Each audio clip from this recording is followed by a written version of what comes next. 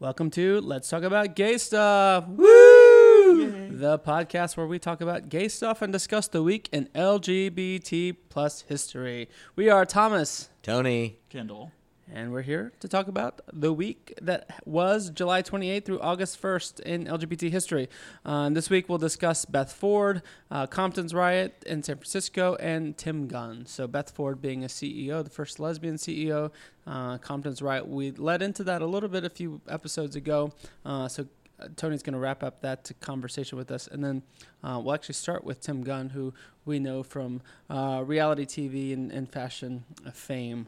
But before we get into that, a little word from our sponsors. Hey, this is from Economy Works. Hey, did you know the unemployment rate is under 4% in the U.S.? If you are trying to hire someone, then you probably already know that because you are having trouble finding candidates. Economy Works is here to help. Don't have time, energy, or the resources to hire? Economy Works is ready to help you write job descriptions, find candidates, review resumes, and phone screen candidates. Let the Economy Works Talent Network help you do more with less. Economy Works. When we work, the economy works. Find out more at economyworks.com. All right, so now that we got business out of the way. You better work, economy. You better work. Any good stuff happening this past week? Or leading into next week? Tony, as you turn the big 40. You know, you don't look it. You don't act it either. No, Thank you. Exactly.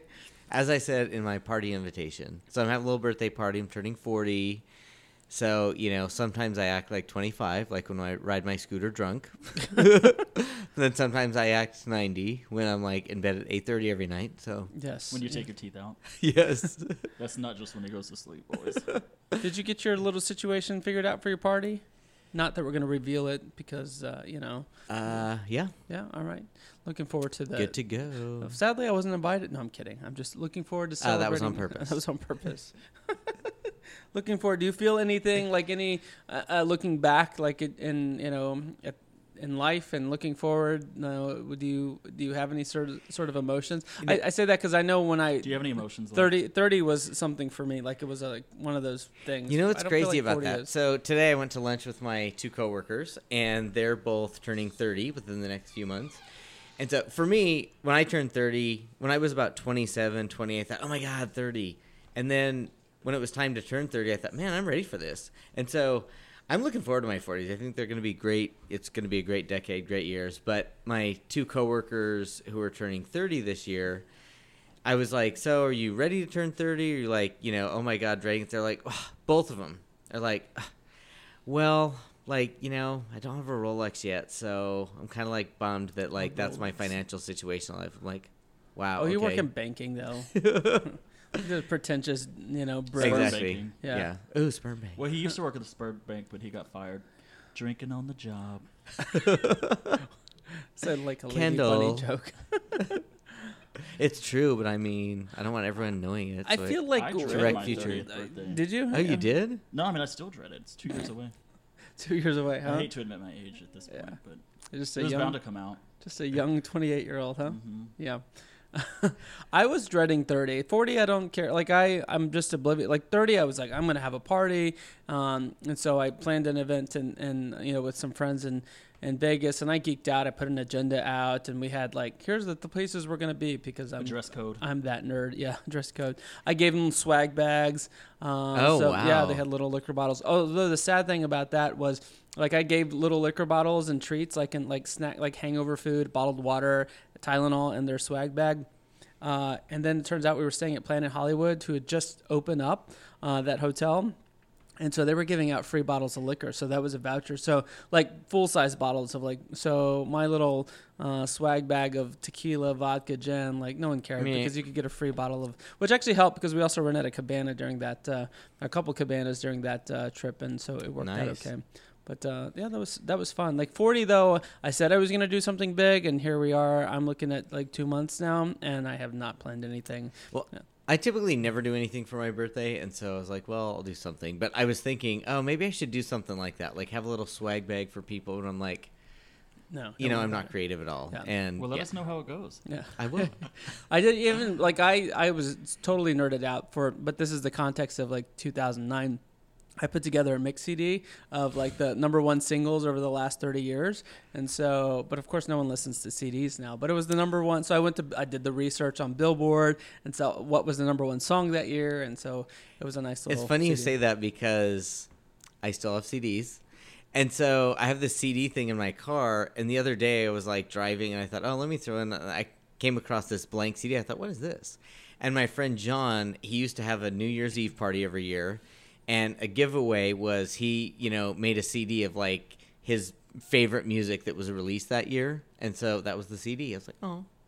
Yeah, because I made this freaking CD, I have like Nickelback on my freaking iTunes now, which really is upsetting. I have Nickelback.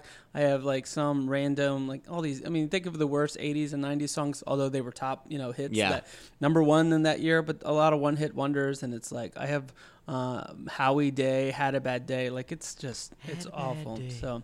But yeah, it was fun. Like I said, 40 though. I've got some friends like, hey, we're gonna do something for your 40th, and I'm like, yeah. I mean, the plan is to go to New Crying in Orleans, the dark, right? yeah. Oh, But, that would be fun. When is your birthday? November? October. October. Yeah. So I Go for Halloween. yeah. Well, it's at the beginning of October, so I got to figure something And you out. are a detail-oriented engineer type, so of course it has to be that weekend. I'm not even an engineer, but yes, I I know, but you're have, more of an engineer than I am. I with your have details. tendencies, right? But yeah, it's. I don't think definitely won't be any swag bag last minute CD making, but if I manage to pull it together, it'll be an email that goes out the weekend before. I'm like, hey, if you guys want to go to New Hey, Orleans, people. of course, all the friends and family Start are checking your junk mail. are all Junk, what? married with kids. Oh, you said junk, and Tony was like, huh. But yeah, we'll see what happens. But I'm excited for your 40th. Like, I'm glad you're doing it before I Hashtag me am. too. You I can mean, pound me too. Pound me too. You can tell me about all the fun that is 40. So obviously you're the young buck, Kendall. Anything going on in your world? Obviously not turning 40. Other than being young, Yeah, other than being youthful. Yeah. my balls are still firm. Well, 'cause I'm not near 40 that's yet. good. Before we started this podcast episode, we did Ben was here, Kendall's boyfriend, and he was trying, because Tony, remember we talked about being injured from his scooter accident, and Now I have a life-threatening hernia. Yeah, so we were trying to figure out if he had hernia. So Ben was trying to test him. He wanted to cup his balls and have him cough. So yeah, so apparently we all Ben's a examined his doctor. hernia, and we all agreed that if he had a hernia, his balls would be much bigger than they already are. Turns out he just has blue balls.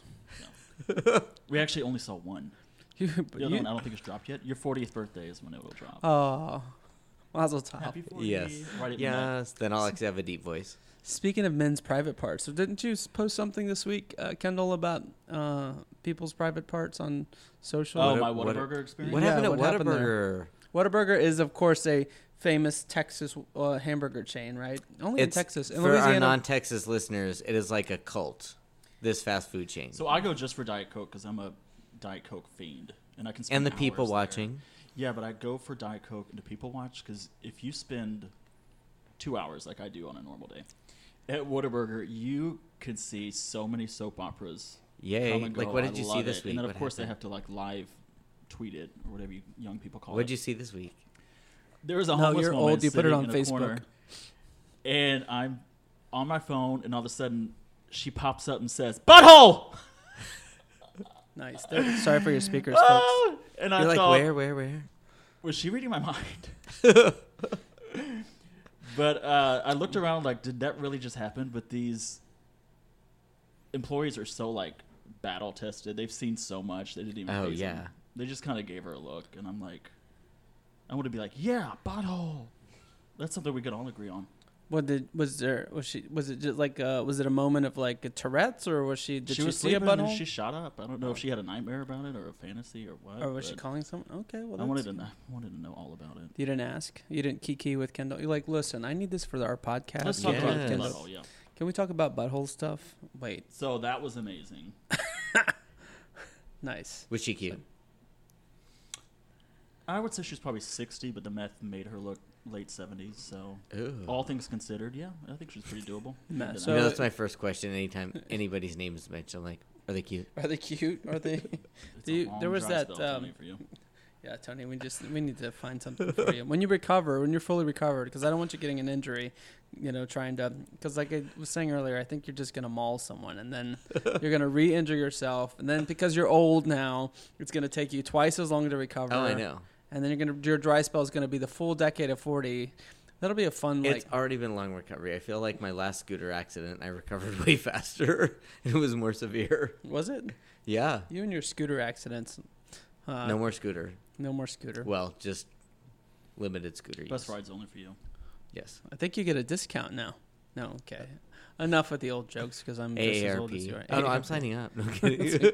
Get them discounts, girl. And then you can ride the bus Exactly. and they'll send you back to Montana. Speaking of sending back our president and all those politics that are going on, I don't want to talk about the president because there are enough shows that talk about the president. So I want some like coming. no, But- I want some signs of promise on the Dem side. The field is finally narrowing. You've got one guy out. So what do we have now? Swalwell. Like 24 left? Now we only have 20 something candidates left. Any early When is the The reads only remote eye candy left. When is the next Swalwell. debate? 30th and 31st. coming up? Yeah, so this Oh, my week. birthday. So Let's cancel. I'm gonna watch debates instead of going to his birthday party. Can we all agree to do that? Go for it, please. you weren't invited to the party, remember? Oh, I wasn't invited. Yeah. So no, but leading up to the debate, so this podcast will get released the week of before the next debate. So any speculation, any thoughts in terms of what's going to happen to the field? It's starting to I consistently hear that there's a top 5, and maybe there's some folks Yeah. that are going to. It's not going to shift from there. It's No. going to be the same top 5. I don't think anyone. I don't No, think but 5 is gonna hopefully, like, crumble and then, Hopefully what will happen, though, is... Because, after the first one... Because, at some point it gets to be about, like, who can, really have the most supporters and raise the most money. And so, hopefully, each debate there will be enough, a number of people that say, okay, after the debate, I didn't get a bump. I'm not making as much money as the others. And they'll just kind of... So, hopefully it'll kind of wind down to, like, 3 or 4 or 5 over several debates. Yeah. Well, the criteria for each debate gets a little bit harder starting September. the one in September, Yep. I think. What's crazy, though? So, I'm friends with a lot of these candidates on Facebook, and, they all say, oh, just chip in Name $1. dropper. I was like, oh, I know. Well, I follow them. Not Maybe friends with them. Marianne Friends. Williamson. But, they all say, donate $1 because they just need number of donors. And, Yep. yeah. So you're donating to all of them? No. No. Like then you want to get blasted with her. You make one donation and you're forever blasted with their. Well, I feel just campaign. because I donated, like, in the last election, I'm already on certain email lists. So, Yeah. like, Call list. Harris, Warren, yeah. Yeah. all of them. Russian intelligence. Yes. emails Yes. you a lot. I love Apparently, Russians. that face app that we were talking about is it supposed to be associated with the Russians? I didn't even do anything, but multiple people. Did your Kendall. Actually, I didn't apply the filter to yours. Took it straight off Facebook. so there you go. You're like, I just removed the airbrushing. The Russians were like, I'm not even touch that You one. look younger. They're With like, the- oh, that poor guy. with Like, the oh, filter leave on, him you alone. look younger. So what though? So any front runners? Russia Any said, he ain't 40 yet. any predictions for you, Kendall? Like, I mean, I know you research the heck out of this stuff. Like thoughts? Nominee, I think, is going to be Warren or Harris. Warren or Harris? I sent you guys the quote, because there was an article about, can they be on the same ticket? My favorite quote is Selena Meyer from Veep. What is she? What was the quote? What did she say? She's like 2 women on the ticket. What did she say? Anyway, she ends the quote saying, "Why don't we just all start eating pussy?" Like, do you want heads to explode? Like, I love that show. That's the yeah, best. so Veep. Oddly enough, I would think that you could find a meme or a GIF or something like that. I search all the time. I had to go back and look at the episode and find it. It's season 4, episode 5, so episode 4. So if you want to hear Selena Meyer talk about the implausibility of 2 women on a ticket, there you go. So what about Bernie or Your boyfriend. Biden. Leave your Or personal Biden. feelings out of it. Yeah, Oh, Bernie. Leave your You're lust gonna out get of me it. hot. He's not going to be the nominee because He's like yesterday's all the news. other candidates have picked what he's popular for. So they're like taking all his Yeah. greatest hits from 2016. And now you can get whatever Bernie was selling, but in a different package. in a that's- cuter package. Right. Plus, if your thing is like, oh, Trump's an angry, old white dude, like, I mean, I know they have different policy stances, but really, Biden less so, but Bernie is an angry old white dude. Like, Yeah. why do I want someone who's What's going to wrong be? with that? But That's what makes this podcast fun. No, I don't like that. To me, like that's not the brand. I know we need to be looking more on brand. It's just like if you're saying you're going to vote against Trump because you don't want his angry rhetoric. I like Kamala. I like Kamala. Julian Castro? No, definitely not Julian. Castro. I know. Julian. I like Buttigieg, but I feel like he's going to be a good ambassador to China or something like that. Like that's what he needs to go. Yeah, I mean that's what I think is his right post, like to go into like an ambassador role and then become a cabinet, like in the second term of Kamala Harris. So that's my prediction. Like my background's HR. I like to do succession planning, so that's I'm planning his next move. So Secretary of State. Secretary. He could do that, like down the road. Like he can't do it now. No, I mean, right? I agree. Men can be secretaries now. True. Like Secretary of State. Like, well, shit. They had Rex Tillerson as the Secretary of State, and he had all of no experience. I know. Having very familiar with the company that Rex Tillerson came from, like to me, it was the biggest chuckle, knowing that he came from a company that was highly structured, no surprises. He was basically the boss for the last that's why 15 I was years of surprised his he career. took that role. I mean, he was the CEO for 10 years, but prior to that, he was basically in a role telling people what to do, and then to go and be the Secretary of State, which normally is a prominent position that you get to do some stuff. I mean, he was Trump's bitch. Yeah, he was constantly bombarded by surprises from his boss, like Being told by tweet. Yeah, he got fired by a tweet. I know. This guy was no surprises. It's like baffles my mind, but nonetheless, that is the state of current politics. Again, I've sounded, I think, in previous podcasts as I listened back to some of them, like not that optimistic about. But I mean, I feel like there is a compelling case against Trump, right? I mean, if you take all the indictments from his campaign, right, that the Mueller report put out, you take the fact that all of his cabinet members. He basically has 2 or 3 cabinet members still around. Yeah. Most of those have not most of them. They've left either because they resigned, because they were being investigated, or just they didn't want to do it anymore, or they left in disgrace. Like for all that to happen, like I don't know how those aren't just random talking points. Like not random, but I have Trump solid talking points for. But, I do feel candidate. like he's very polarizing, and just like this week when he was talking about the congresswomen, they should go back to the countries they're from. His supporters, I think, are like, hell yeah, I've been waiting for somebody to be like this, and so. I mean, I've been told go back to where you came from, like most of my life. So it's not surprising. It's surprising is that it's the president of the United States. The first time I said it. But the other times he did. Yeah, it's like, now go back. The thing is, what I've told people before when he got elected is like, I'm going to get deported. Everyone giggled and said, oh, no, that's not the case. Mm-hmm. Now I think it's even more real. I was like, no, see, he's trying to send me back to a country. I'm of Mexican heritage. I've been here for 4 or 5 generations. Like, I would have nowhere to go. Like, It's crazy. So I don't even have an aunt or great-grandmother or anything. By the way, my grandmother just turned 81. She looks amazing. She's cute. I saw your Facebook picture. She's really cute. She's fun. So maybe I'll be like her when I grow up. She needs to be a guest on this so we can invite her. When we get deported. Yeah, she'll have to be a special guest.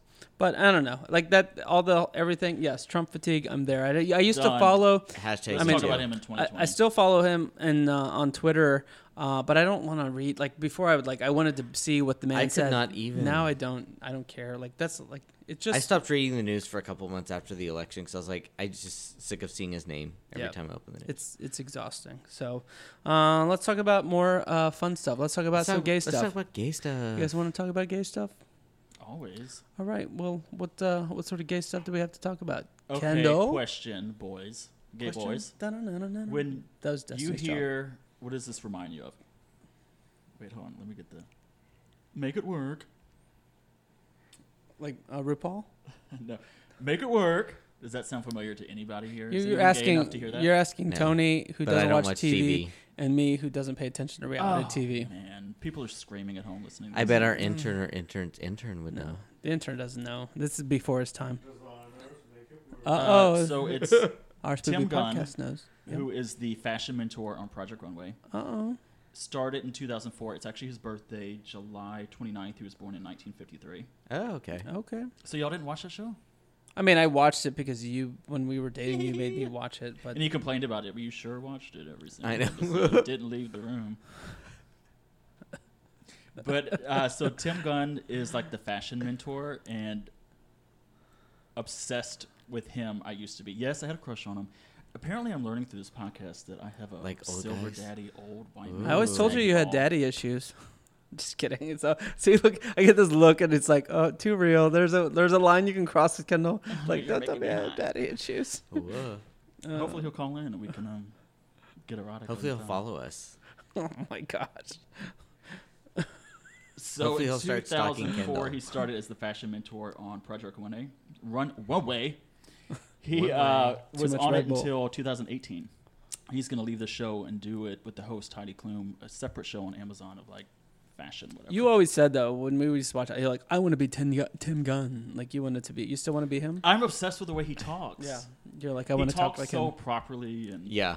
like Where's he from? Is he English? he's from Washington D.C. Oh. But What's with the accent? no, listen. One time somebody said, and they meant it as an insult, and they said, "You sound like Tim Gunn." And I went, "Oh my God, thank you. You really think so? Tell me why." And they were like, "Ugh, why would you want to sound like him?" It was He's me. I fascinating told to him that. me. He I'm does just seem a kidding. bit stuffy. Kind of. I think he gets Sometimes he'll off surprise you. Does RuPaul channel him No. in Drag Race? No, No, I don't it's a think bit so of at all. like I'm gonna come to the room. What are you working on? I'm gonna give you this. Well, he pulled 0.100 from that show. Wait, Because Tim Gunn's role in Project Runway is kind of like he goes around and critiques the clothes Yeah. and gives them tips and all that kind of stuff. doesn't RuPaul do But that? RuPaul does that. But RuPaul, yes, pulled from the concept of that show and pulled from other reality Yeah, shows. What's the other one with Tyra Banks? Tyra Banks, top America's model. Next Top Model. Kind of Project Runway in that one he copied from. But it works. But he does it in a RuPaul style. Yeah, yeah. I'm just wondering if that was an inspiration. So Tim Gunn was born July 29th in Washington, D.C. He had researching this, he had a really sad childhood. He was super depressed. He had a stutter until he was 19. And it made him super, super shy and introverted. And his dad was so homophobic that he later said that he wondered if his dad was a closet case. Oh, really? Like, hated the gays so much Bet, because he yeah. was dealing with it. Yeah, because I honestly feel like when people hate gays that much, Yeah, why? I always assume in Yeah. the closet or dealing with something or Yeah.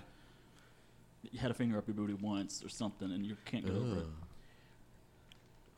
So his I father don't know. was, Can we just pause on that? Like, because I was reading an article and like, there's all this like talk on Pence about being closeted gay. Like, can't people don't think he is. be ugly? Like, I mean, that's what I mean. I don't think I like. Pence is closeted gay. my- I think he's across the board. But the like, thing is, like, I overly feel if they religious, pinpoint, I mean, if somebody's like bitter and hates everybody, but if somebody's like, especially anti-gay. yeah, like if they're anti like one thing, Well, that I feel like it gives gays like a bad, like, oh, he's just a like the same thing we were talking about recently, like gay child molesters. Not all child molesters are gay, but there are molesters that are gay, and there's also molesters that are straight. But not all bitter people are gay. You know what I mean? And no, so, but I mean, I think like some people, if they are gay before they come out, they do hate. yeah, like, it's no homo. I get Yeah, it. yeah, yeah. I'm But I'm talking just about saying, the extreme, though. He said his dad was so homophobic that, and his dad thought, and his mom thought gays were sexual predators. So when Tim Gunn was like initially struggling with his homosexuality, he was in denial because he was like, "I'm going to be a sexual predator," because he could not separate, according to the way he was raised, being like. well, but I guess that's my point. When you dismiss people that are actually just evil and say, oh, Yeah. it's probably because they're secretly gay, like it screws with your mind a bit, especially if you're younger, saying, oh, well, maybe I'm going to turn out to be that way. I'm going to be, a molester or like, and that's not the case. It's just like there are some bad people in the world that happen to be gay or whatever. But like, again, I just say that because, like I said, there's, people are always writing Pence as not in a gay way, but like that, he's just a closeted homo. And I'm like, that's an easy excuse. And that's actually a Yeah, I bad think thing he's for just gays. overly religious. He corrupts his own religion. We just got a word from Google. Google Home is listening to us. So his dad was an FBI agent, and then he transitioned to J. Edgar Hoover, the FBI director. Never mind, as he was his- gay. As his speechwriter. And J. Edgar Hoover it was rumored that he was a cross-dresser. Oh, And- really? Yeah.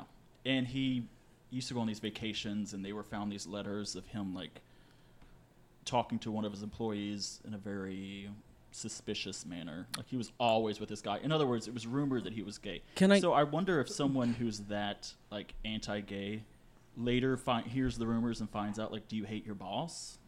Can I also go on an aside on that, like the closet, like the rumors of people from the olden days being gay? I say this because, we put out the daily, day in LGBT history, and there are a lot of cases, because we got some, especially with Katharine Hepburn, we got some folks saying, oh, she wasn't a lesbian. My point is, like, there weren't any records of people being out. Like, people were, gay and bisexual in the 30s, 40s, and 50s, and people weren't out. So, like, I always struggle with, like, putting those things out because I don't want to perpetuate rumors. But I do think there is, like, you hear enough cases where it's like, well, then that person was probably gay, right? I mean, just like, we can't just dance around. Especially and be like, if there's, like, evidence, like letters, I just don't like when it's said as fact. Like, there are certain people that say, Abraham Lincoln's gay. No. Like, what proof do you have? Right, but I think it's fair to put so when it's said as fact, the facts out there. I mean, I know, which I do try to, I think our account does try to caveat saying that it was reported and there's been rumors, but nonetheless, like I said, so I'm sorry to go on that aside. I just wanted to, it's hard, like in cases like that where someone sounds homophobic. You don't know if Thomas is gay. No, my point is, it's like there are cases where people in history were gay or bisexual or lesbian, but you don't have any record of it. So it doesn't mean they weren't. It's just, but if you have enough evidence to say that it means they the were, sex tape hasn't leaked yet. Right? Can you imagine those grainy sex tapes that would have come out Oh. on the Don't film worry. strips? You guys would all remember film strips. Yes. If I told Spencer film strips, he'd be like, "Huh, what is that?" Remember the slide projector? Yes. Yes. All right. Sorry. So Kendall. back to Tim. Tim. Tim was his household was so homophobic that he was actually suicidal. And at 17, he said he'd been sent to so many psychologists and so many boarding houses, or boarding schools, I should say. He ate 100 pills and then went to bed very like, I'm at peace with myself, and woke up. He was like, damn it, I woke up. At 17. Oh It my didn't work. God. Yeah, And so oh man. at Wow. 17, because What he kind was of pills were scared they? to death to come out of the closet. Wow. And this is another thing that's interesting. I've wanted to bring this up before. Tim Gunn never actually came out. He's like, I don't have a coming out. I just kind of started having boyfriends.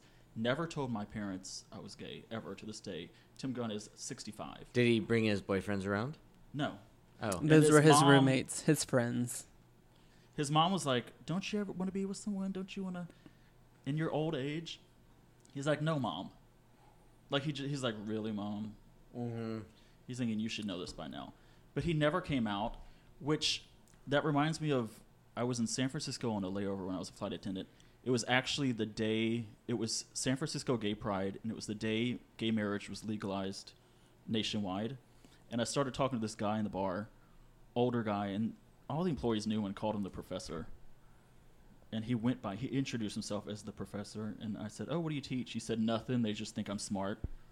Like, you can't be throwing around the professor. Tony was going to be called everyone's uncle. Yeah. I asked him, we had this conversation, I said, when did you come out of the closet? And he very kind of like defensively, angrily said, you need to get over that. Not everyone comes out of the closet. I just lived my life. And a lot of gay people just live their life, and not everyone has this big story of, let's When I talk came about out. the time I came out. And as weird as Wait, not everyone wants to talk about gay stuff? as weird as I thought it was a nice eye-opening, like, Yeah. different point of view, because we all assume someone struggles with it and has the time of when I told the first person. Especially I feel generationally, that, but also other things, like generationally there are, things that are consistent but within that generation, but different generation to generation. It was interesting. So, but Tim Gunn says that. He says, I never really came out. He did have a breakup in his early 20s, and he was so depressed he had to tell someone, and that's when he told his sister, and she took it very well, but they never really talked about it after that. Wow. But Tim Gunn dated a guy in the 70s for 6 years, broke up with him in 1982, and has not had sex or dated since. Since 82? Yes. That sounds like Tony. The guy cheated on him. And he was just that almost has devastated? GP, yeah. The guy cheated on him, and that kind of traumatized him. And then he said right after that, it was the whole AIDS crisis. No, and So he was just kind paranoid. of scared and paranoid to have sex with anyone. So he even said he wondered if he was asexual. So he kind of struggled with that. I don't like boys. I don't like girls. Like, It also makes you wonder too if when he grew up, if he was so ingrained in his family being anti-gay that he just, it's so into his psyche that it's a bad thing that he just, it might be a struggle for, like having sex might be a struggle for him. Or just, you know, at some level he thinks, oh my God, this is bad, even though like this is who I am. there's some psychological hangups, I think. Yeah. And I think it goes back to him being very fearful growing up about his sexuality. Mm-hmm. He even says now he doesn't, with students, with friends, or whatever, he doesn't really talk about it. Really? There was this whole article written about like someone psychoanalyzing him about what kind of issues is he dealing with, to where, first of all, is he scared of sex? And second of all, why are you not openly, we all know you're gay because you talk about it to the press, but you won't talk about it to people in general. Yeah, like his friends and Yeah. it's kind of So crazy. I think that's a lot of that has to do with his buttoned up persona. Yeah. He's always in a suit. Mm-hmm. He's always like Yeah. looking impeccable and Yeah. sounding very intelligent and very like he thinks of every word that's going to come out of his mouth. I still love him though. He's still a cutie pie. But his thing was make it work. And what else do you say? Chris knew it. Carry on. And designers. His voice, I love his voice. I used to just listen to YouTube videos of him talking sometimes. Furiously beat off. No, just kidding. Right. One of that's true, the other one's not. Kidding, not kidding. But his alter ego is actually Tim Watergun, and he says, make it squirt. Oh, really? Oh, I love Is Daddy. that his Love Daddy. is that his Grindr profile? Make it squirt. Tim Squirt. Yeah. Wow. So Timmy Gunn, huh? Tim Gunn. Tim Gunn. Tim Gunn. Make Tim squirt. Wow. All right. Well, I don't know how we go from squirting to the riots that happened in San fashion, Francisco. But maybe There's a fashion element to this story. Maybe you got a There is. good transition for us, Tony. So there is a lot of fashion to this story that we'll get into. One of my favorite Gaga songs is "Fashion." No, no one knows that. Come on, Mm-hmm, we know Kendall. Come it on, sounded back a me little up. differently, though. How would I do it? She sounded Did really it? good. Yeah, she Looking did good a and duet with looking fine. RuPaul. That wasn't the original version, but she did a duet with Oh, they did? RuPaul on her Thanksgiving special. Yeah, it was good. It was really good, yeah. Yeah. She was in like 1 foot platform heels. And Ooh. She was like 1 foot. Like she was just this poor. Yeah, she was 6 feet tall all of a sudden. But RuPaul was 7 feet tall in that version. Look it up on YouTube. All right. So tell us. So the Compton cafeteria riot in San Francisco. So we talked a little bit about Compton cafeteria a couple weeks ago. To kind of background for those who didn't listen to that episode, you know, in the 60s, the Tenderloin District was San Francisco's gay area. So it was where, you know, all the gay bars were and where all the gays hung out. But, you know, it was a pretty dangerous and rough area. There was a lot of drugs, a lot of crime. And, you know, the police kind of controlled it. And they really, you know, went there with, you know, they would threaten businesses to be closed or threaten to arrest drag queens or cross-dressers, you know, in order to get money. So, you know, in the 60s, it was tough enough to be gay, but then to be transgender or a drag queen, it was extra tough. I mean, they, you know, their families kicked them out. A lot of places wouldn't even rent to them. And then a lot of these people couldn't get work because they were too feminine as a guy, but then if they were a cross-dresser, and so they had to be, many of them were prostitutes. So in the Tenderloin, there was a cafeteria called Compton's Cafeteria. It was 24 hours. Everybody went there. You know, it was kind of a, you know, everybody in the Tenderloin would go there. And the drag queens would go there kind of later on in the night, early morning, you know, to kind of get off the streets, be safe for a little bit. Because, you know, they could get arrested just for walking down the street. A lot of their clients would, like, rape them, murder them. I mean, they would, you know, try to remove their genitalia sometimes. So it was a very safe space for them. But it was also, you know, because a lot of these people had come from all over the country, and they couldn't really, be themselves, and so they kind of found their home. And this was one place where they were safe, and it was a place to show off their fashion. And so this cafeteria, it was on a corner lot, it was all windows, and so people would really try to get window seats so they could see everybody walking by. And then anytime somebody came in, you'd look like, what are they wearing? But it was also a place where they could check up on each other. So they would go there at 2, 3, 4 in the morning. Like, did anybody get murdered tonight? That's crazy. Can Yeah. you imagine now, like when we go out and like, did Tony make it? Did he get murdered tonight? Like that. Now, if you go to Waffle House, you probably will get murdered. But that's just by going there. Just because of the heart attack you're going to have from the double covered, smothered hash browns. Exactly. But yeah, so Compton's was, it was kind of their safe haven.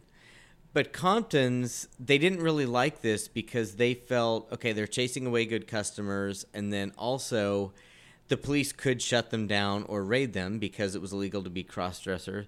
And so what they would do is they would call the cops and have them come, harass them, take them home. And so, a couple weeks before this riot happened, they picketed because these drag queens and these transgender prostitutes, they just got so fed up because they were literally fighting for survival every day. There were only a couple hotels that would rent them rooms for to live in, and that's where they kind of had to take their tricks back to. And it was just a very tough life, and this was their one refuge. And so the cops and the cops were very humiliating. When they would arrest them, they would shave their head. Sometimes the cops would demand blowjobs and things like that, demand money to not be taken to jail. And if you gave the cops any guff, they could say, oh, well, this is a disease, so we're putting you in solitary for 60 days. Oh, wow. Yeah. So they tried to picket a couple weeks before this, mid-July, and it really was unsuccessful. At the time, the gay community didn't really support transgender or drag queens. So and it's the day, this actually, we'll get to this later, but this event was lost in history. So nobody really knows the specific date, but a couple weeks after the picket, which was July 18th, the cops were called to come in and get all the drag queens out of there. And the cop went up and grabbed this drag queen, and she thought, fuck it, I'm not taking this. She threw a cup of coffee in his face, and then all hell broke loose. And so, people were throwing tables over. This cafe was all windows. They busted every window out. They threw sugar shakers and dishes through the windows. And a lot of these drag queens, they would have like whiskey bottles and things like that in their purse for protection because clients would try to rape them or mutilate their genitalia.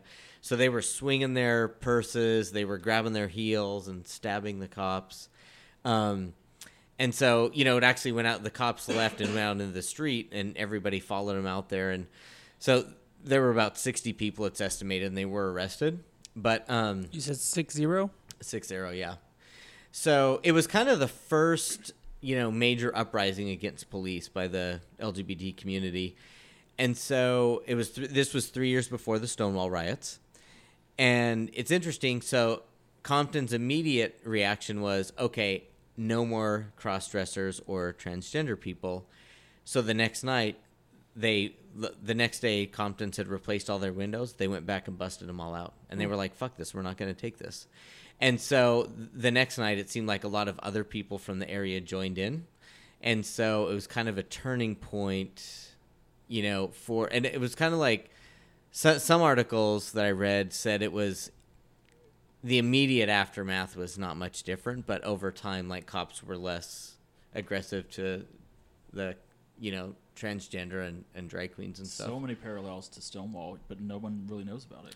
Yeah, and so the interesting thing is, the reason this was lost in history is the police department deleted it from their records, and no media would cover it when it happened because it was like, who cares? And there was a PhD student decades later, I think like in the 90s, that was going through some archives, and she found a blurb. And she thought, what is this? And she was having a hard time like finding any info on it. And she was able to find some people that participated in the riot, and she interviewed them. And so there's a documentary on Amazon, but there are several articles. That's how it came to be. Well, it's fascinating how she tried to parse that, right? Because there were accounts like, oh, it was a warm summer day, and like, they fact checked all that. Like, well, the weather wasn't warm that day, so they were trying to figure out when it actually happened. And they really can't pinpoint the day. But a couple things that are interesting about this is, there were a few groups in San Francisco at the time that were trying to, fight for LGBT rights, but people just kind of wanted to lay low because they didn't want to lose their jobs, and these people that night, they were not trying to start a huge movement. They literally I want to be left alone. I want to sit here and drink my coffee. They weren't thinking of this grand, movement or anything. Well, so that part of town was trans area. Yeah. It wasn't even gay. Like the gays were in their own different part. And the gays and the transgendered, which is still true to this day for the most part, they consider themselves separate communities. And they don't always and it's sad, yeah. And help I mean, each other out. Yeah, so and at that time, this was literally a trans riot. Yeah, it was. It was trans. Not a gay riot. It wasn't. And at the time, they were not allowed in gay bars, and that's why they went to this cafeteria, because they were not allowed in gay bars. And so after this, it seemed like the next day when they went back and they were not allowed and they busted all the windows, that's when other people kind of started to join in.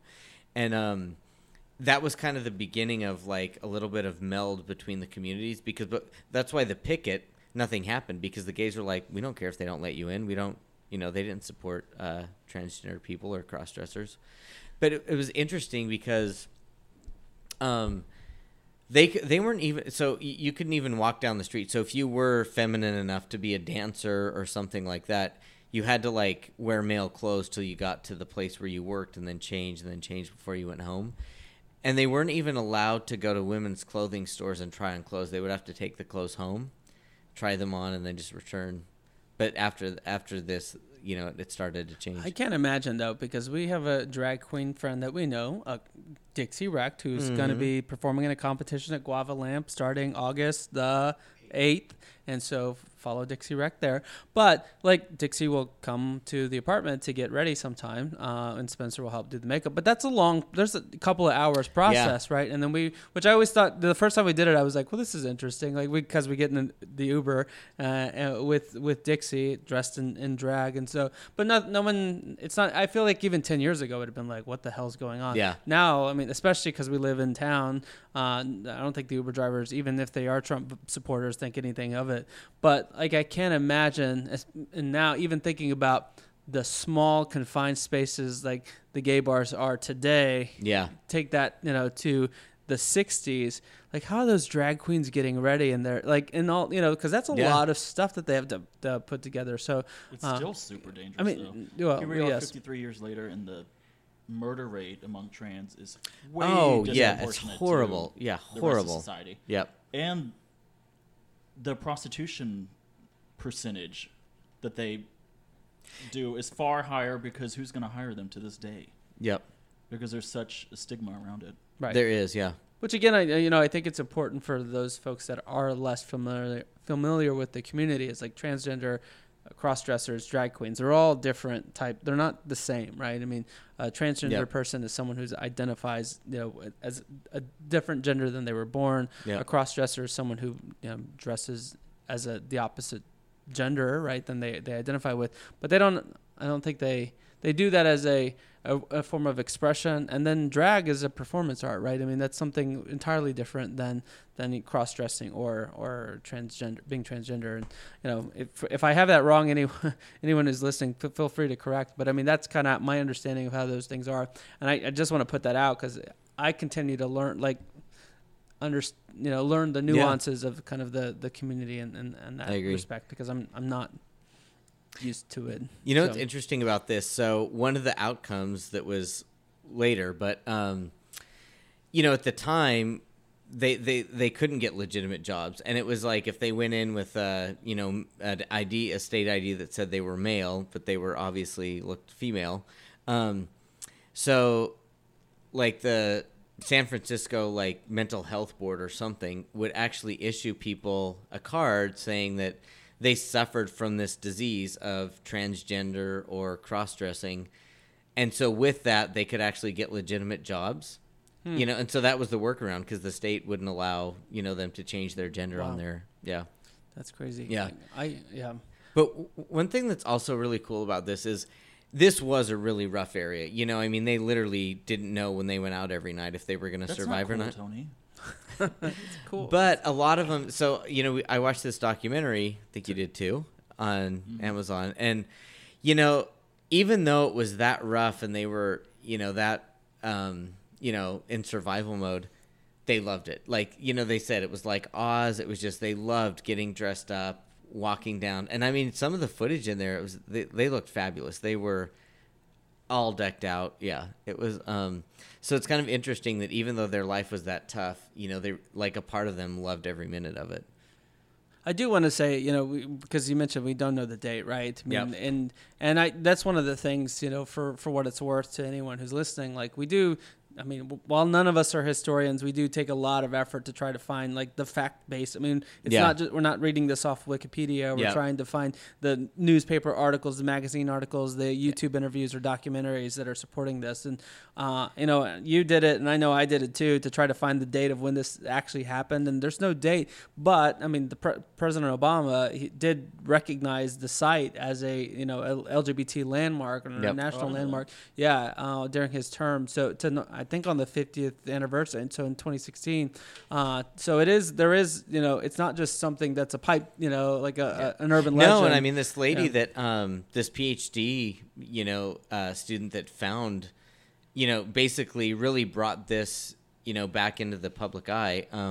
I mean, she did exhaustive research, and she couldn't, it was just a few weeks after the picket. Right. Which I appreciated her because for my day job, Economy Works, like I do a blog there as well. And I was researching something recently and I was trying to find a nugget of information. Like all these PhD students, like these dissertations were all sorting some like obscure like editorial that was written in the Wall Street Journal, which was based on no facts. Like there was no my point is we do a lot of effort to try to make sure we know where this is, where these facts, maybe we got, we're off by a day or two, or we may misstate something in the course of our dialogue. But I think it's important for folks to know that these things are all well researched and grounded in fact. And you can find the document. If you're curious, we can point you to the articles and the documentaries where we're getting all this information. So, any other? No, that's it. But definitely an interesting story, and I'm glad that this was kind of like researched and brought back into the public awareness, because it would have been sad if that was just lost to history. Yeah, no, it's a good story. Good. All right, so we're going to switch gears. We get to talk about politics and history. I'm going to talk about some recent history. So last year, August 1st, 2018, Beth Ford, she became the president and CEO of Lando Larks, the Lando Larks brand. And so, is it butter? Yes, butter, dairy products. I mean, so Lando Larks is kind of what they call Lando Lakes. Yeah, like, am I saying Lando Larks? Lando Our Lakes. research is yes. impeccable. Impeccable. Listen, Shut up, you Lando Lakes. bitch, Yes. Kendall. The Lando Larks. It's you can find Just it. trust us. It's a second chapter. Thomas wanted to I make can't sure- believe it's not butter because it's not. Thomas Lark wanted doesn't to make exist. sure you weren't sleeping, because Yeah. you haven't had any Red Bull today. Yeah. Plenty of Red Bull. Thanks for catching that. So Lando Larks, the Lando Lakes. First, so what's her significance? Why are we talking about Beth Ford? Let's talk about Lando Lakes, right? So they claim to be a farm to fork business. Their mission is to feed humans and feed human progress around the world. So they are, again, butter, dairy products. They also do Purina, so that's another brand that they have. For everyone. And Cozy Shack puddings, like I don't know that brand, but that's a brand. I threw that out there only because I was thinking maybe Tony might like. Oh yeah, I used to eat that all the way in Montana. No. No. Okay, well they do that. He ate moose and Yeah, so it's rice pudding, like various puddings. So the full spectrum. So I think the waste from Purina pet food then goes into the puddings. Just kidding. I don't think that leftovers. happens. I'm pretty sure it does. That's not Or how it vice works. versa. There you go. The waste from everything else goes into the dog food. they get it from Lark Lake. Hey, our dogs would like it. Anyways, so on August 1st, 2018, Beth Ford becomes the president and CEO of the company, not Lando Larks, but Lando Lakes. She is the first woman to be appointed that leadership role for Lando Lakes. And this was a big company. It's a Fortune 500 company. They're 212 on the Fortune 500 list. They have 10,000 employees. They have $15 billion in revenue. Why are we talking about Beth Ford? not just We love because butter, y'all. she worked at a company that I used to work with. She spent 10 years at that company where I used to work. She did. But yeah, Wow. I The company didn't. we will not name. We didn't cross paths, but she's the first out lesbian to lead a Fortune 500 company. So kudos to her. Yeah, that's a big accomplishment. So how did she come to be? She was after a series of executive positions at Land O'Lakes. She including chief operating officer and various other leadership roles. She was with the company since 2012, and then, like I said, in 2018 was named the president and CEO. So again, she joined in 2012. Her career started in the mid 80s. She started with Mobil Oil. She then popped into PepsiCo. Also worked in publishing, and then various other roles until the Land O'Lakes gig in 2012. She is only one of 33 women leading Fortune 500 companies, so that's 6% of all those CEO positions are filled by women. She's age 55. She was born in Iowa. She's got an MBA from Columbia. She went to undergrad in Iowa State. She's been with the same woman for over 26 years. Her wife is Jill Schertz, who is also a successful businesswoman. And what Beth Ford says is that she was smitten with her wife since the day she met her. Smitten with the kitten. How did they Smitten meet? with the kitten. You know? So they met through a mutual friend. And so while Beth Ford was working at Mobil, she got to know her, and they had some discussion as she was going into Columbia grad school. But they ultimately stayed together, and so they've been together for over 26 years. Nice. It's a short relationship for lesbians. Right. I know. She credits her wife with being a good advice giver, not only because she knows me, but because she's a strong business person, has a spine of steel, and doesn't ever waver from her true north. They have a tongue of steel. Yes. Yes. They have 3 teenage children. I think they're like the power lipstick lesbians. 'Cause, I mean, they are. Are they both cute? Yeah, they're both cute. So, Wow. 3 teenage children. The woman, she gets up at 5 a.m. She's a no snooze button pusher. She just says, no, I get up. She's got to go work out. She starts her day and works like a hoss. How so? She's one of 8 kids, again, growing up in Iowa. Her mom told her growing up, she said, if you want something, you got to ask for it. And she had tough jobs growing up. She was detasseling corn, cleaning toilets for $2 an hour. So she was working hard. She contributes keys to success. She recognizes diversity. She says all diverse voices are absolutely critical. Representation is important. You need to connect with people. You need to maintain confidence, accept failures, and learn from them to move on. Those to her are keys to success. And she says also that her leadership, the reason she is who she is not because she's part of a team. It's a team. Leadership, she says, is a team sport. She says, I don't need to be the star of the conversation. The team puts you in that position to succeed. So she's not one of those people who's like, I, me, although she is one who asked for the ball. I mean, she wanted to be the CEO. Softball. Yeah, Okay. softball. She wanted to be the CEO. She told the board and her boss. Was there any backlash to her? No, I mean, she's always been out, right? And so she was and she proved herself. So it wasn't like, oh, we're going to pick the lesbian. She was in leadership positions along the way, and has become the successful awesome. CEO. So she's one of When a did few. she become CEO? So 2018, August 1st. Oh, okay. Yeah, so a year ago. But she's one of only a few out LGBT CEOs in the Fortune 500 ranks. Of course, you have Tim Cook, right? Apple. Tim Cook with Apple. But Tim Cook, he was appointed to the CEO position after Steve Jobs left in 2011. But he came out afterwards, right? And so I think publicly, yeah. Yeah, so he wasn't out publicly. So he kind of was CEO first and then came out. The first gay man to be in the position as an out person was James Federling of Dow. He was appointed to the leadership position there, the head position in 2018, just a few months before Beth Ford was. So Beth Ford, again, an out lesbian, becomes the CEO on August 1st, 2018. That's awesome. Again, as I just mentioned, and the Human Rights Campaign would note, HRC, this is not a story of someone getting into the higher echelons of leadership and then coming out. This is someone walking into the role with her full self. So I mean, that's a big accomplishment, right? Because I mean, we've talked about like Barney Frank, right? He was elected first and then later came out to be. And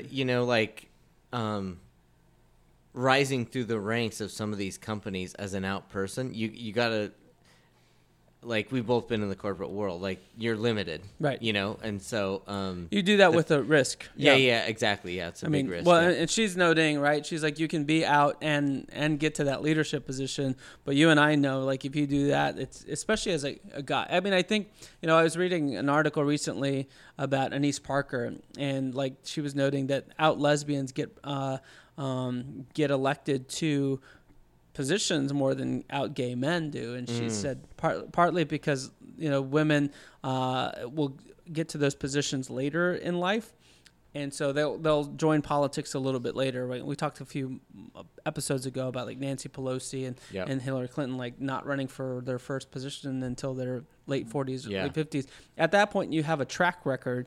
And so it's more than like, oh, this is the shiny new lesbian. Like, this is a person who's got credibility, right? Yeah. And so, and versus men, we tend to be more ambitious. We tend to be more risk takers. So we're like Pete Buttigieg, who's 37 years old. Running like, for president. I can run for president. Versus all the women, you don't see any women that are that young being like, yeah, I'm a lesbian, I could do that. Yeah. You could argue if AOC will do that at 35, but even still, if she does that, she would have been Alexandria Ocasio-Cortez. She would have been a congresswoman for 6 years at that point, right? So she'll run for president. Yeah. So those are I think some contributing factors to why she has been successful in the way she has. But I don't know. I mean, again, kudos to this woman for doing that. She's had quite the varied career, and she's been, it seems like, purposeful throughout her time to get to the CEO position. I would like to, if you guys will let me or entertain me. Nope. Yeah. And a discussion that's more related to, like, she's an out lesbian, right? And we talked about her own experiences, Tony, in the corporate world. But just being out in the corporate world, like, that's not an easy thing to do, right? I mean, it's easier now than it's worse in some fields. Right. Yeah. It's easier now than it was 20 years ago. Even when I came out at work 10 years ago, I think, it was still kind of, I mean, there was me. I could look around and there was me and the other guy that I hired in with that I'm thinking of. Hey, Josh, he was not out at the time. Like, I mean, Josh will say, like, he opens his mouth and a purse falls out. But it's like, but he was never, like, claiming he was gay. Yeah. He was just, if you assume that about him, then he was okay. But at that time, he started to come out in 2009, out to the workplace, as did I. And now, again, as I was leaving, we looked around and like, you can't spit without, hitting a gay guy, like an out gay man around, right? But I guess my point is, like, it's now more accepting, but even still, you do it at a risk, right? Yeah, it's kind of interesting. I think, like Kendall said, it depends, like, varies by industry. But so one of my old coworkers, we worked together probably about 10 years ago. So we had this job, and one of the admins, her best friend was gay, and so she would, go to the gay bars once in a while with him. And my thought was, if she sees me, who cares? Because A, she's obviously cool with the gay thing, and B, she knows that, like, if I was outed at work, it would have a detrimental impact to how I was treated, so she's not going to do that, right? But he was paranoid, and also it's like, Brian, we're obvious, I think it's, and so he would, like, literally get kind of sick to his stomach and leave. He's like, oh my God, if I saw Misty there, I was like, out of there. Yep.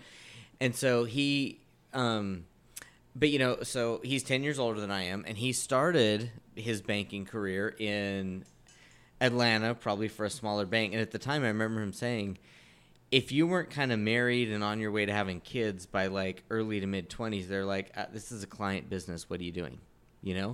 And so that's kind of his mindset. And so he actually called me this week. He applied for this job, and he was asking me questions about it because I used to work at this company.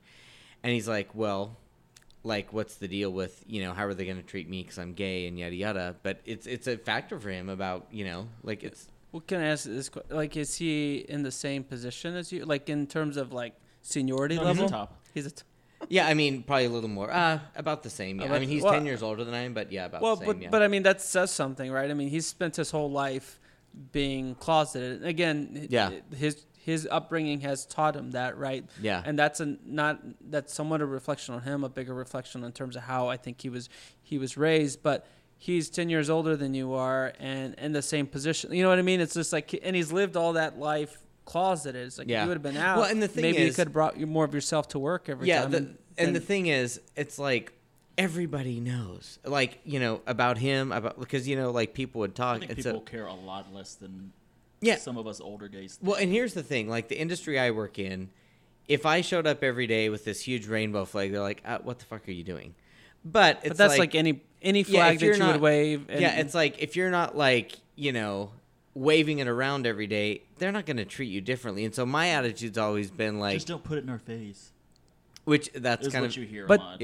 I mean, the corporate world does that for everything. I mean, if you can be too black. Like I've heard black people say in corporate environment, like they've been told, hey, you guys need to split up. Like seeing all you black people at the same table is not good, right? That you need to split up because people are going to talk.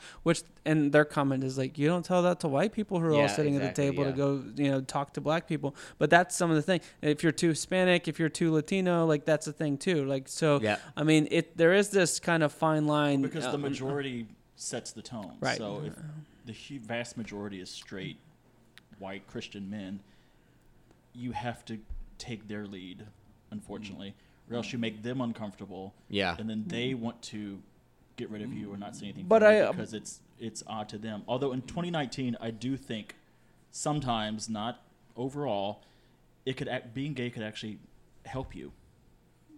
For instance, look at Megan Rapinoe. She's getting all these endorsements. Well, for instance, the Republican Party loves a minority. If they can find a minority that agrees with their positions, they'll elect you to anything. Position? So, if you look at Tim Scott, the black senator from South Carolina, Ben Carson, Nikki Haley, Bobby Jindal, there are many. I feel like putting Ben Carson's name with Nikki Haley is like, those two people are not the same. Nikki Haley? No, I'm just saying they're not the same person. Sorry. But I think the reason is they're so desperate to show, look, we're not racist, or we are accepting. And a lot of times, not a lot, but there are times in the corporate world where it's like they're eager to show, look how diverse we are. I think it depends on the company and industry, because my industry, they don't give, like my last job, we would hire 27 college graduates a year. Every year there was one non-white male. Wow. That's crazy. Yeah, so they don't give a fuck about diversity. That's insane. But in a lot of industries, like when I was at Chevron, rightfully so, because they're like, if you have different backgrounds, you think of things differently, and they want all that. And there's a legal requirement to do that. I mean, but yeah, sure, Tony, yeah, absolutely. Well, and I mean, actually, one of their business rationale too was, if we hire people from all these different countries, they have assets in all these countries, so it's like a lot easier. Oh, a Colombian person came here for a few years for college, let him work here for a few years. We have it because if they send an American to Colombia, it's like why should we have this person work here? Yeah. I do want to just correct something I said earlier. I was like, to your colleague who was 50 years old. I'm like, Land O'Lark, just come out. Like it's not that easy, right? I mean, it's not very easy just to come out. In his mind, and I used to think of this 10 years ago, where it's like, you can't, like my industry, like I could never bring a guy to the company holiday party or anything. It's like. But my mindset has always been, look, if you see me at the grocery store with somebody and you have an issue, you can fire me tomorrow. I'll happily work somewhere else because I don't want to live under that pressure. Whereas I think he's even paranoid of that. And it's like, Brian, you can't control that. And But what do you think would happen if you brought a guy because you can't convince a guy to go on a date with you? Is that what you're saying? Oh, yes. Well, you can pay. All jokes aside. Girl, you make enough money, you can pay for someone. Because I think what happens is we get so used to the nevers that we tell ourselves. No, I think I would be treated drastically differently, and I feel like they would be looking for some way to get rid of you. I mean, seriously, it's a weird industry. Yeah, I will say this though. I've had people having a background in HR. People like always come to you like they're trying to fire me. What I would say, maybe banking's differently, but I've worked in a couple different industries. It's like it takes more effort to try to fire an employee than it does to just like have them do So their you're job. saying, Yeah. what you're saying is he's paranoid. Yeah. Is that what Well, you're no, saying? but I mean, Rude. there. I think there's some legitimacy to that, but I also It's a think hernia. to what you're saying, Kendall, is that sometimes we have this in our head, like, oh, no one's, because I did too, like before I came out and would talk about Kendall, in our relationship, like I felt like, oh, people aren't gonna get it, and then because I don't know, I guess my point is like, and then I started talking about it, and no one cared. I mean, most of the time, people were like, my bosses were like, "Thank you for telling me that." Like, I didn't know that. And granted, I'm sure they voted for Trump and they're conservative, but I do think they were like, "Oh, like this guy works hard. He's good at what he does." And yeah, that's. I guess I don't really care if he's. It is kind of different because I feel like finance in general is kind of like this. It's way better in New York, but you got to figure like what I do. Every bank has a Houston branch, and all they do is oil and gas. And there's like 10 to 30 employees in these things, and they're run by some Texan that's in his 60s. Very different. Yeah, I mean, you're right. So yeah. Because oil and gas is very different. I mean, I worked for Yeah. communications, and I have touched the automotive industry, and even that industry, it was more progressive, right? And so, Yeah. I mean, a lot has come that has enabled people to come out. Like, and this is why legislation matters. This is why it matters who you vote for. If you think about what happened during Obama's administration, he passed an executive, or he enforced or applied an executive order that basically said if you're a federal contractor, you can't discriminate. You need to grant protections to LGBT people, right? You need to have policies in place that are going to protect sexual orientation and gender identity. So that helps, right? When all those companies have to adhere to that and adjust their policies, that is something that's going to make it easier for people to come out at work. Same thing with marriage equality. Now, granted, that wasn't Obama who did that, but the Supreme Court who made that happen. I mean, when you have that happen, when that's a legal right across the United States, that people of LGBT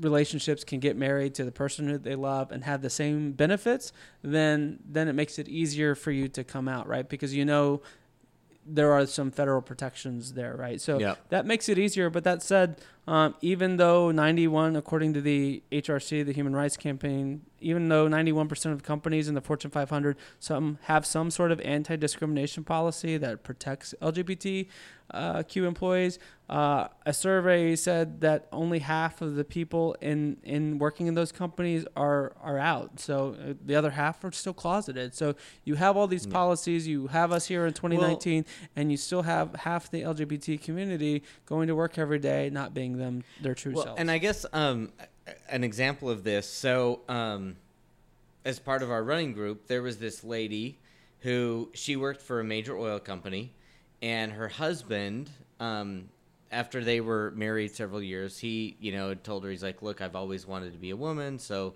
he started the process to do that. So she worked for this major oil company. She took a package because they said, okay, we're having these layoffs. And she said, yeah, I want to do something differently. And so while they did that, another major oil company that's one of the most progressive oil companies out there bought those assets. And they said, look, they want everybody to go over there for a year to kind of transition the assets. Would you extend work another year, blah, blah, blah. And she agreed to. And this company has a very active LGBT network. They're probably in the Pride Parade. And I used to go to these Out and Equal, group things. And, everybody from that company was like IT, whatever, And so when that girl said, okay, I'm going to go to work for this company for a year, a coworker pulled her aside and said, look, I would not talk about your personal life because my husband works there, and for the technical people, it's like it's fine if you're like an IT person to be like in the gay network, but technical person, no, they're gonna treat you like shit. Yeah, that's crazy. Yeah. It's interesting though, because again, going back to kind of HRC survey, they asked people why they weren't out. Top reasons. You guys, I'm sure will think this is interesting. I'm mentioning it because I do think it is interesting. One of the top reasons, fear of being stereotyped. Another reason, fear of making others uncomfortable. Fear of losing connections with the people that they're friends with and acquaintances with at work, and fear of others thinking that they'll be attracted to them, right? So the straight people will be like, you're gay. Yeah. So that's because you. Never mind, Ben's here. I'm just kidding. Oh No, there's nothing there. Say it. No, this is just because you're you. Thank you. That was actually sweet. But I think, like you said, it's kind of crazy that again. It is kind of interesting because one of the things like, not that I go to the gym, you've seen my waistline, but I always think of that, like, if I was ever like at a company where everybody like went to the, like a lot of people went to the gym, I was like, oh my God, like, would people be like weirded out like in the locker room with me because they're like, oh, is he? Who cares if they are? Well, because especially like the industry I work in, because I feel like most people I work with like don't know any gay people. Well, so that same survey asked non-LGBT people, like, about their perceptions of LGBT people, and they said almost half of the people that were surveyed, non-LGBT people, said they felt uncomfortable about having LGBT people out because they didn't want to hear about their sex lives. Mm-hmm. So like, if these people are out, they're going to talk about their sex lives. Well, at some point, we have to stop caring what they think. Yeah. The only reason we have any rights right now is because there were people with guts in the past that said, look, they were examples. Yeah, I mean, I think you're right. I mean, and so that's why I think someone like Beth Ford is successful in terms of becoming CEO, because she said, hey, I'm just going to be who they are. But because of these circumstances, these beliefs that people in the community, LGBT community, and the non-LGBT community hold, like that, those are barriers to success. I mean, you've got 20-30% of people, LGBT people, feel uncomfortable at work. They avoid work functions. They don't, go to happy hours. If you're not attending those happy hours and networking events, limit your career. It's going to be hard to promote, which is, I think, a factor for women in terms of why they can't be as successful. They have to work twice as hard, right? Because Tony, you and I can go to, even though we're gay, we can still go to a happy hour. I don't miss no happy hour. I'll never miss them. But with the boss, right? We can go play golf with the boss, even though I suck at golf. But those are things we can do versus a woman's got to worry about childcare, all that sort of stuff, or feeling bad because she's not there, with her kids. And you and I don't have to worry about that. Yeah, and you like a point on that, and you are expected to kind of keep up with everybody, like if if people are drinking and stuff. And so I read Carly Fiorina's biography. She was the CEO of HP. And she ran for president. She did? And that face, is that what Donald Trump said? Look at that face. Butterface. Yeah.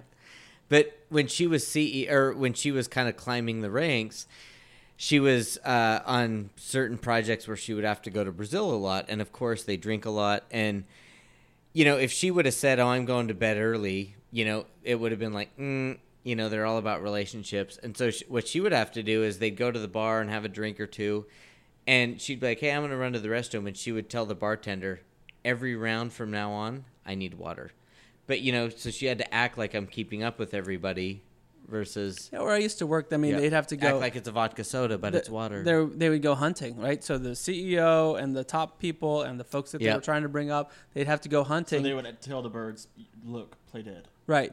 But that's they had orgies at those hunting camps. They were not hunting. But they were all men except for a random woman. And I remember asking one of the female executives, I'm like, you feel comfortable with that? She's like, she actually got defensive because she was trying to prove her point. Like, I can hang with the rest of the guys. And I'm like, well, I wasn't saying, look, hey, I'm on your team. But she was just mindful, like, hey, don't try to pigeonhole me to be like, I only like to get manis and petties. She's like, I'll go hunting with them if I need to. Was she a lesbian? No, she wasn't. She was actually, no. She still had a pigeonhole. Yeah, so she had a pigeonhole.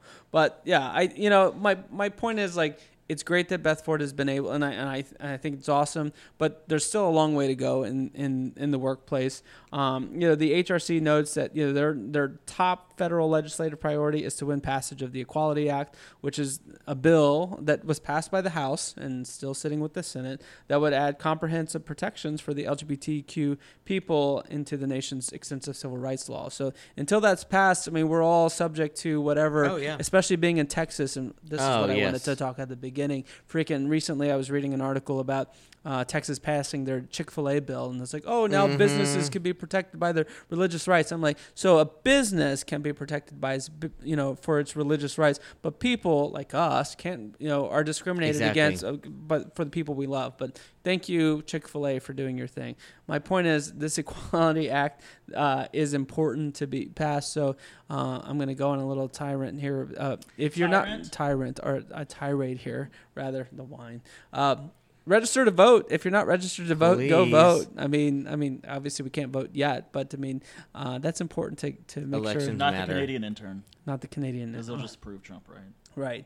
So he loves Trump. But I do think, it is a significant, just kind of bringing it back to Beth Ford, a significant accomplishment for Beth Ford to be the first out lesbian CEO. And, I mean, also a woman. I mean, you said there's... And also a lesbian, because I couldn't do what she does. Right.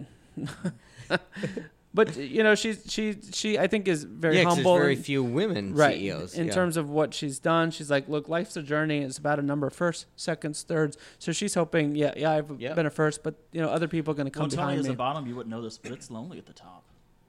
I know. All right. So it was a good Kiki. Anything? Any parting words before we wrap up? Well, I'm over Kendall, but All right, so get your tricks spayed and neutered. That was good. I mean, ooh, tricks. Did somebody say tricks? Mm-hmm. Not the cereal kind. That's not what Tony's looking for. He's looking for homeless people that he can turn. Yes. Where are your homeless people? God. Maybe we'll get you one for your birthday. Outside. Oh my God! Please bring a homeless person to my birthday party. In a bow tie. You need to learn to fly on your own, little bird. Yes. You need to get your own homeless people. All right. So with that, thank you for listening to our podcast today. I hope you enjoyed the episode. We hope you enjoyed the episode. If you like what you heard, subscribe to hear future episodes and visit our website at letstalkaboutgaystuff.com. Follow us on Facebook and Instagram at Let's Talk About Gay Stuff and on Twitter at Talk Gay Stuff. Be sure to follow us on social, though. You get a daily dose of the day in LGBT history, plus you get some fun pics of all of our smiling faces. Also, don't forget to give a listen to our friends, our sister podcast, Our Spoopy Podcast, which is available now. I'll be guest starring on that. Oh yeah, Tony, you've got a feature coming up with them, so you'll be telling a story. All our listeners from Montana or Butte, Montana, gonna have some true crime from Butte. All right, so we'll wrap up. Tony, a happy 40th birthday to you. Oh, thank you. It's been as happy as the 40th birthday can be. No, but seriously, it's a 40th is a big milestone, so happy birthday to you. Looking forward to celebrating with you. And barely, I'm like terminal with this hernia. Not far behind you. So with that, we're here. Work where? Get used to it.